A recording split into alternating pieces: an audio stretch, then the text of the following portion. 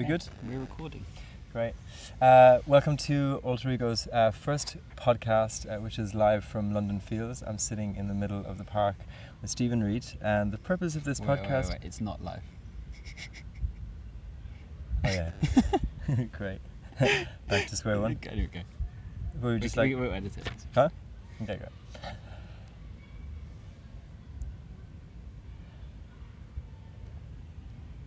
Welcome to Alter Ego's first podcast. I am joined by Stephen Reid. We are in the middle of London Fields on a Monday morning with a mic stand attached to a pair of sandals which are attached to a pair of runners, which is symbolic of a very experimental approach we want to take to the next phase of the media channel.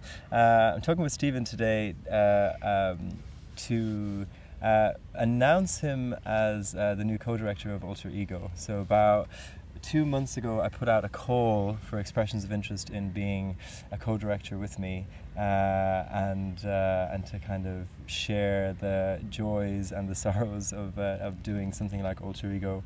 And when I put it out, I got lots of amazing expressions of interest, but a number of people said to me, what about Stephen? And the interesting thing is that Stephen actually initiated and kind of created Alter Ego with me at the very beginning. We kind of had this vision of a gathering that would combine spirituality and politics.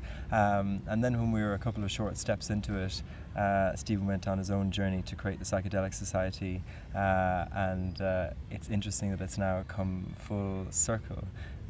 So welcome to whatever this is, Stephen. and actually how I remember it was, the Psychedelic Society already existed, and I asked you to kind of get involved with the Psychedelic Society, and you kind of like, let's turn it into Alter Ego. Let's stop doing all the psychedelic stuff and let's do a gathering on politics and spirituality. And I said, that sounds like a great idea. And I'm glad it happened, yeah.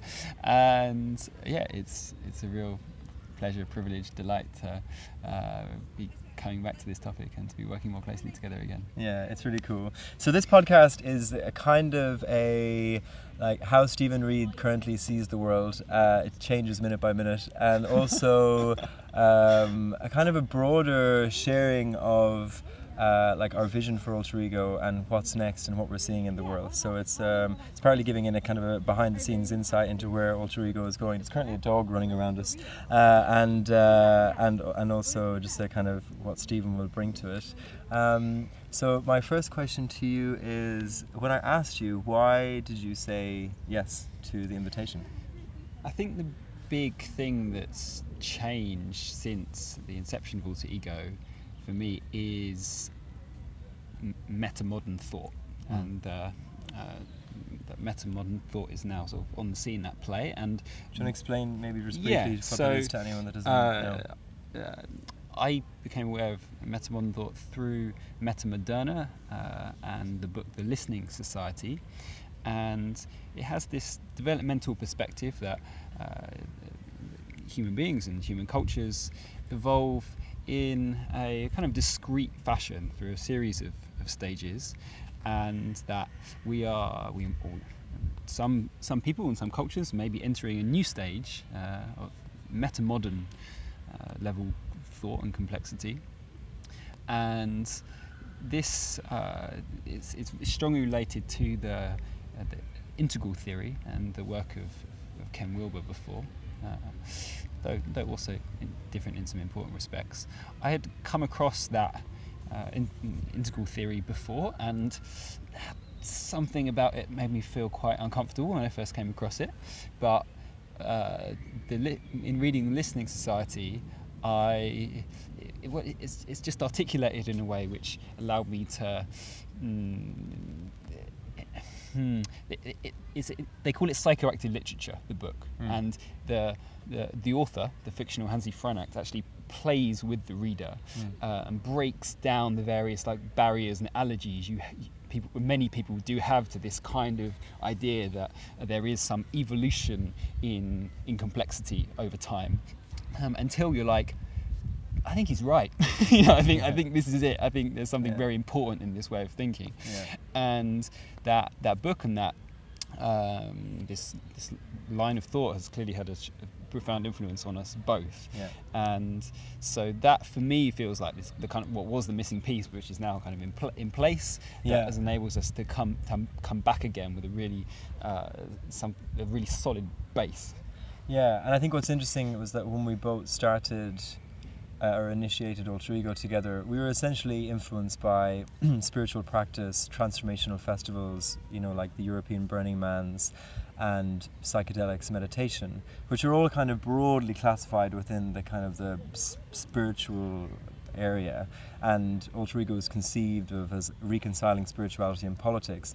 And it was only when metamodernism came along that there was this coherent intellectual framework that actually took both spiritual and psychological growth seriously and said this not only happens on an individual level, which kind of we can intuitively understand that people do grow and you can see people develop their character and become wiser, but also it takes place on a cultural level. Societies themselves can move towards greater levels of emotional and spiritual depth, greater levels of cognitive complexity, and that is itself a political project. And I think that up until now, that whole human development space has been kind of dismissed, I think, as just a little bit new agey, maybe the purview of people who are privileged, and actually it's now in the very early phases of becoming potentially a serious political program. There's new political parties starting that have been inspired by it, and I suppose media channels like this and movements. So it's a really interesting space to be in.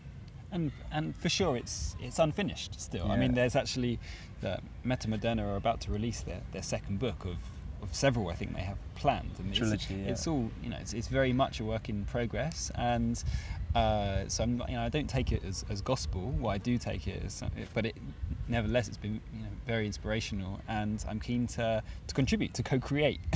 This idea that even reality itself is a co-creation, is fundamental to this, to the metamodern perspective. So I'm excited to be part of this with you and with them and this growing community of metamodern thinkers to see what good this can do for the world. Yeah. Okay, so I'm interested in maybe just like hearing more about your background. Where I first heard about you was in left-wing grassroots activist politics, and I'm interested in just that trajectory of like your own political journey and how it's ended up in metamodernism, and maybe just how you see things politically at the moment, knowing that that's a kind of unfolding thing. So I studied physics and complexity sciences being a kind of mathematical discipline.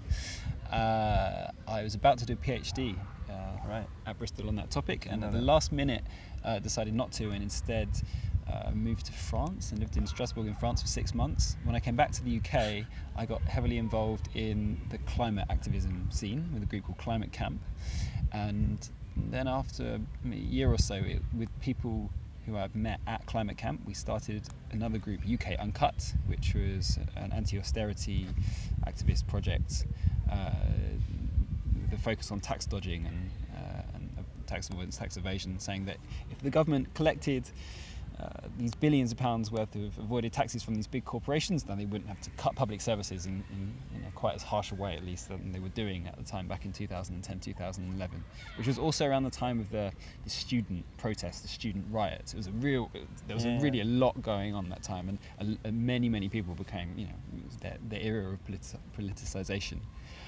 Is it true that you forced Google and Starbucks to pay their taxes, or that you were a key player in that? We absolutely have played a key role in changing the narrative from it being just like, well, fuck it, that's how capitalism, neoliberalism works, suck it up, to no, this is morally unacceptable, and the companies that are found to do this, people will choose to shop elsewhere. Okay. And I think we've made some long-term difference to that. I still get the sense that tax dodging is looked down upon, frowned upon, and that corporates have changed some of their tax practices accordingly. Of course, but a single issue focus like that is never enough to bring about the wider change that we all hope to see and we're all motivated by. So from there, or around that time, I started working for a think tank, the New Economics Foundation, and co-founded something called the New Economy Organisers Network, which brings together... this is Neon. This is Neon. So brings together activists and campaigners and journalists and trade unionists and a whole manner of people interested in broadly progressive politics in this kind of left-wing frame. I had a really interesting time there for a few years. Left that thinking that I would start a campaign on the basic income, which I found a really inspiring idea at the time.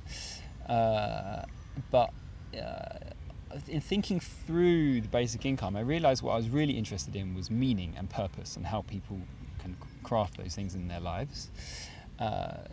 For some time, I'd been using psychedelic drugs and psychedelic. I know. Tell me about it. Fire out, huh?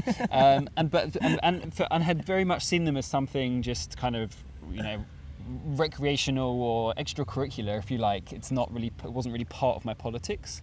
But after my first time at Nowhere Festival, actually, which is the European, one of the largest of the European Burning Man events, I became convinced that actually that there was a very important political project to take place around psychedelics. Why? Because they certainly had offered me some of the most profound and meaningful experiences that I had had in my life to that point, and had helped me sense this unity and interconnectedness of all things, the interdependence that we have between one another and the natural world at the very deepest levels. And that seemed to me like a really great place to start to build a political movement, and any political movement that didn't have that perspective was only going to get so far, was going to be superficial in a way. Yeah. So, and I don't think I also don't think it's as simple, and I wish it were, as let's all drop acid and then we're done, we've changed the world. But this kind of slightly more activist campaigning political narrative around psychedelics was completely missing. There was some psychedelic research going on, notably at Imperial College London, which was very important in terms of giving me the confidence that this was there was good science behind this. Yeah. But I felt that there was society had a lot to gain by having something like the Psychedelic Society come into existence, and so that the Psychedelic Society has been going almost 4 years now, and it's been my main project for all of that time. It's been a real ride, and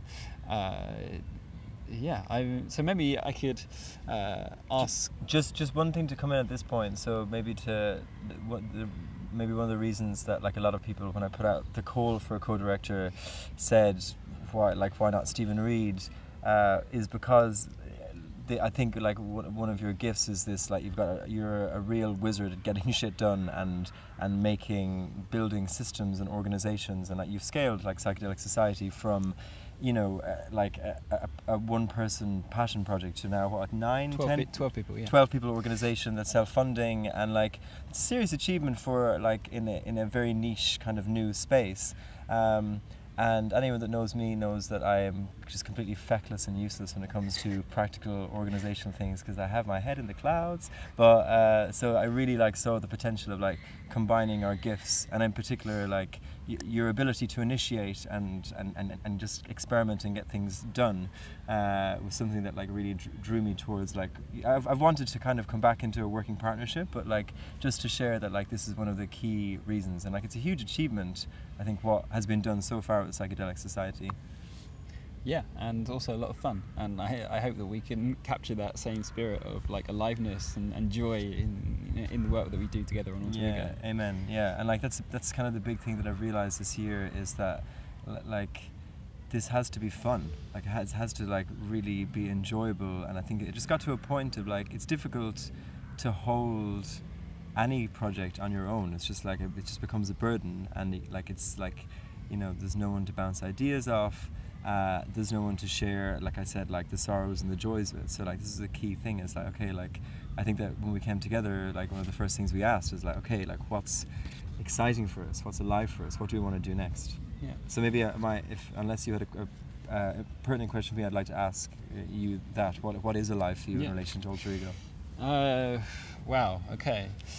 So we've already mentioned the work of Meta Moderna. I'm fascinated by the kind of ideas and community that's forming around Voice and Exit Festival in the States. So the work of people like Max Borders and Jordan Greenhall. Can you explain briefly what Voice and Exit is? So Voice and Exit describes itself as TED meets Burning Man, which sounds all right to me. Yeah. And I actually first became aware of these various individuals, appearing on podcasts and so on. And then only subsequently discovered, there's this kind of festival gathering thing where they all, hang out. And I haven't been yet, but I'm looking forward to going in May next year. Great. So to take those two, so Max Borders has just published a book, The Social Singularity, which is a very it's a very optimistic, forward-looking take on a decentralized world. Max's big thing is kind of decentralization, meaning an end to politics as we know it, in a very useful way. And so, meanwhile, Jordan Greenhall is, for me, is just modelling a new way of having conversations that I would call something like he's into like meta conversations, conversations about and having this real focus on being extremely present with what is actually happening in the body at the time at which these conversations on these sometimes very complex topics are occurring, and he's never scared to just stop and pause and say, what is actually going on here? What's the thing behind the thing? So what I like about this, what I see emerging is that, and this is a framing from Jonathan Rowson, is that it's not that we have all of these interconnected crises, from ecology to economics to resource scarcity. It's the meta crisis, which is the crisis in how we are making sense of it, in how we are talking about it, and that all of those in a polarized culture are limiting and narrowing and divisive, and that a space seems to be opening up which is about taking a step back from that and almost analyzing the conversation, let alone the issue that the conversation is about, and also introducing probably insights from like psychotherapy and just kind of really understanding, how do I bring myself to this conversation, and what are aspects of me that maybe limit the conversation. So as a live example to practice this or to model this in this conversation, I still have this air of nervousness talking about psychedelics in a public space, primarily like concerned about what my family might think about it, my community in rural Ireland might think about it, and that's just something that, like, if I'm not maybe that if I don't share that and I'm open about that like unintentionally limits the conversation, So there's an old attempt at it. Thank you, and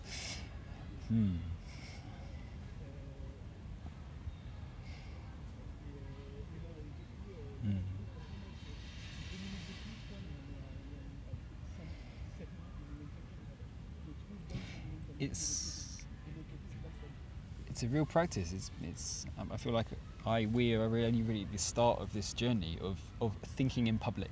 And this is this phrase which it's popped up a few times in our conversations, and it feels really, really important to me. That and actually, it's not just about we're going to think in public and we want other people to listen what we're thinking. It's about inspiring everyone to do this, and to step into that place of vulnerability and to feel uncomfortable and to feel like I don't really know what I think about this, and maybe I've just said something that I'm going to regret, and being okay with that, and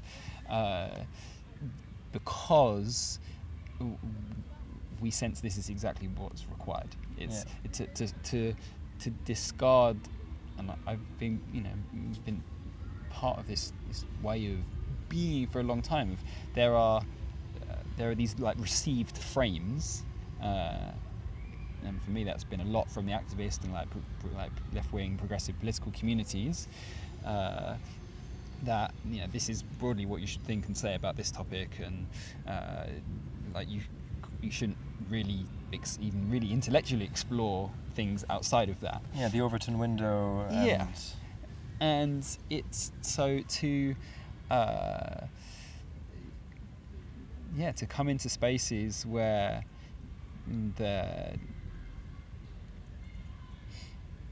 we don't know the answers, and we don't assume that we know the answers, and it feels very important, and feels, and at best you can have this real sense of creation, that you're creating something important and new as you speak, rather than simply like, I heard this thing, or I read this thing and now I'm going to sort of parrot it back to you, and there's nothing really original happening. It's just scripted. It's essentially just people, even if it isn't like like scripted word for word.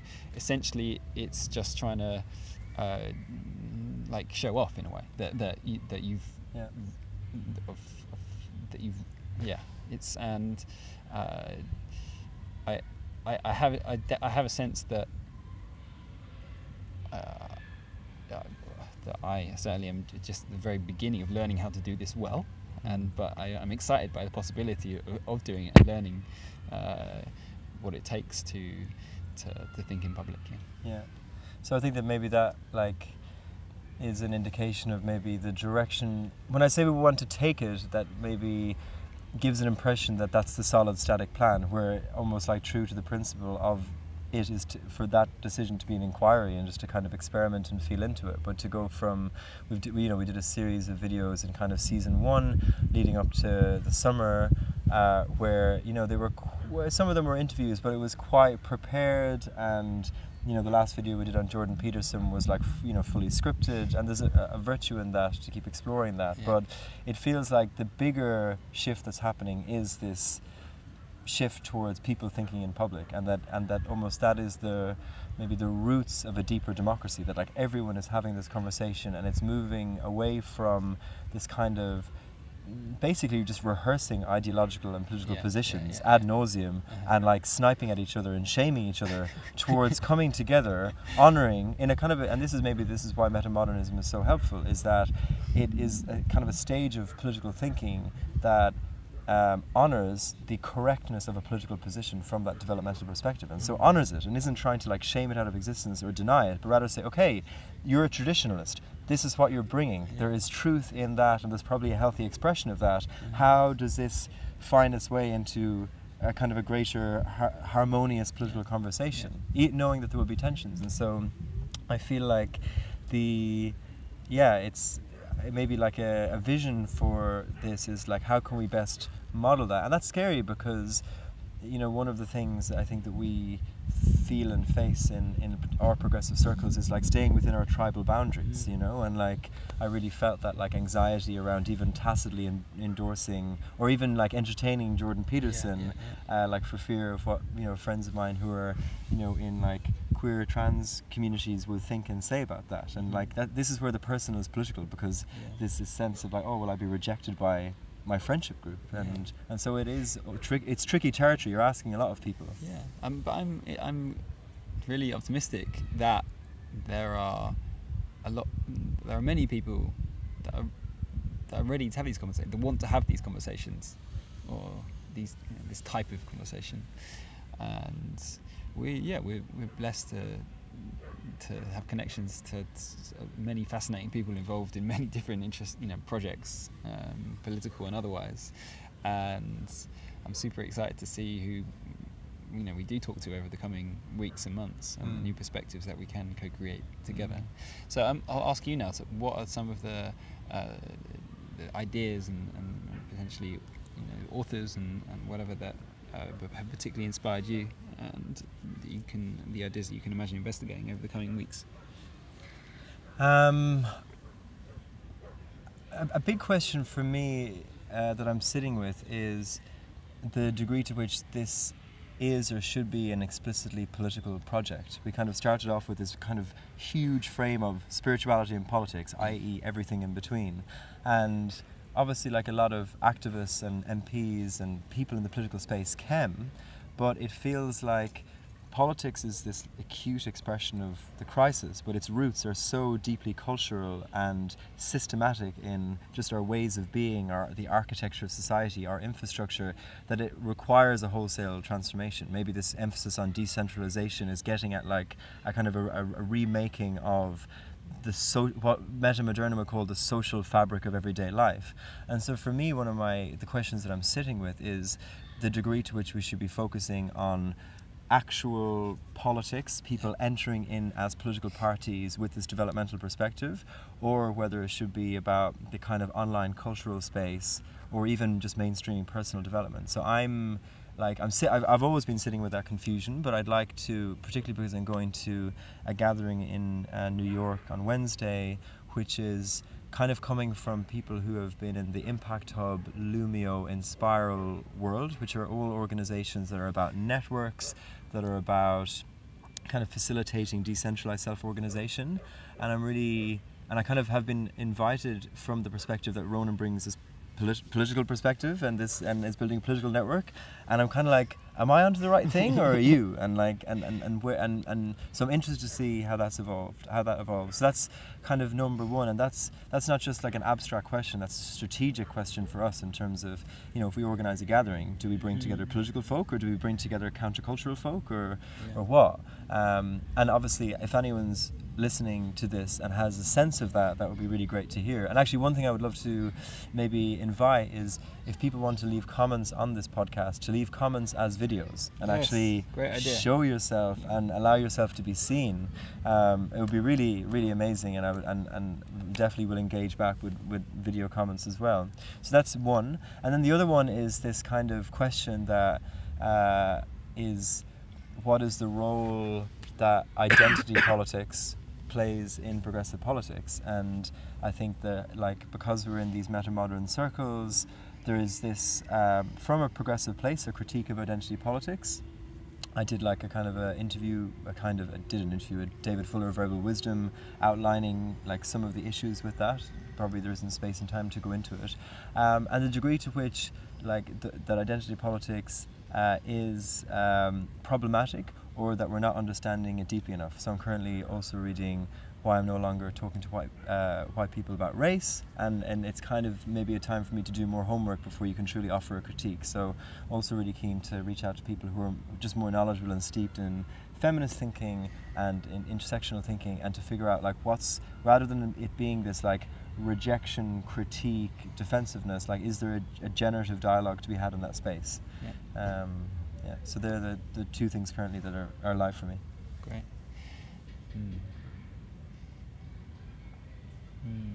And you, Stephen? Well,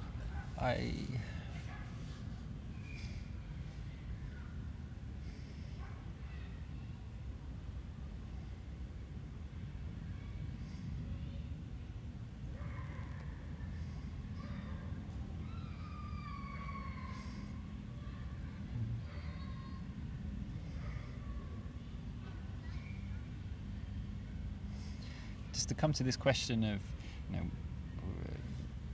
is this a explicitly political project or not, and what should it be? And I suppose for me, what we think is important is secondary to what makes us feel alive, and gets us out of bed in the morning in a way which we're like, yes, I'm really excited about this. And the more, and it's tricky sometimes, you're right, because there things can pop up where it seems like there's a big opportunity here in a kind of mainstream sense of, there's a meeting with some mainstream politician, or you get invited to some conference which is kind of still in that very kind of old built in this old way of doing things, and you're going to be invited to present something in a very slick and polished way, and people are going to kind of politely clap afterwards, and I'm really curious to see how that feels and how we navigate that. That we're, if and when we will be kind of tempted back into what we kind of, I think, feel are old ways of doing things, and ways which aren't really going to take us that much further forwards, versus having the courage to conduct ourselves in a way which feels new and interesting to us, and to have and the courage to talk about the topics which we feel are important to talk about, and that for us is going to be stuff which is us both coming from this kind of left-wing progressive background, is going to be, as you described, the topics which are kind of, you know, sacred to that that progressive political perspective, like the identity politics stuff. And but I sense that the time is right. The time is right that we can and will have some really, you know, enjoyable, intelligent conversations on these topics, and break new ground. I hope create something new. Yeah, and also, you really touched on something which is a dilemma I'm sitting with, which is obviously, like, in my personal life, I really move in countercultural circles, very influenced by like Burning Man culture, and like it's, you know, in relation to like the mainstream, it's pretty far out. And then, at least for the first two gatherings, it was a real attempt to be a bridge to a more mainstream world and to invite, you know, a more like mainstream MPs and heads of think tanks. And I think there's a real virtue in that, in introducing people who have maybe some, and again, this is my perception of influence, and yet also be true to ourselves, and like, where's the line there? So like, just as an example, like, I'm going to, when I was saying, I did a Facebook post about going to New York, and I was like, I'm really just, it was the end of festival season, I was like, I'm really just going to go with like, this is how I'm feeling, being authentic. And I posted a picture, two pictures, one a normal one of me, a normal one, even though it's fucking framing, and another wearing like a pink wig. And like, I really felt like, fuck, have I just got, like, if I overstepped the mark now and just fucked Alter Ego completely? And like, I'm just really aware, like, when I come back, I'm meeting a Lord in the House of Lords to talk about Alter Ego, and I'm just like, right, like, obviously, am I going to wear the pink wig? Yeah, well, the pink wig will be left at home, but like, you know, like but I also think that you can underestimate people and I suppose the degree to which they understand that conventional ways are not working and breaking down, and that there is something, even if it's not the whole thing, in the new. But I think that there's just this fine balance between really bringing the counterculture and also understanding that there's a huge value in I suppose, like, I think when it will really work is when you have the counterculture and lots of different voices in the mainstream saying the same thing, and that's kind of when it expands. And like, a good example actually is, you know, Michael Pollan, the food writer who wrote about psychedelics, and it's like, finally the mainstream are on board with psychedelics, and it just opens up this wider conversation. Yeah, and so, I mean, I guess I could have written a book about psychedelics, you know, in 2014 when I started Psychedelic Society. So we each have a place, we each play a role, and it's going to be interesting to work out to what extent Alter Ego is a kind of trailblazer and like really like pushing the boundaries of the Overton window, and maybe it stays, the audience is smaller and more niche, but that it's filtering through in important ways, or whether we decide to go for, or just simply end up attracting a larger audience, and where we feel like we're kind of more directly interfacing with the mainstream. I think they both have value, and I'm not even really sure which way it's going to turn out, but and that's and I mean, and I'm up for having kind of strategic conversations on that, but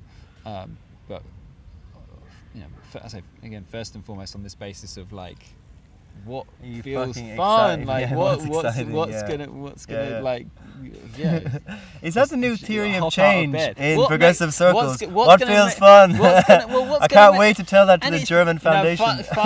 Fun is okay. Let me broaden it a bit from fun. But what's gonna make you hop out of bed in the morning and be like, this is really, there's a kind of inner rightness to this, rather than feeling like heavy and stuck and like I've never.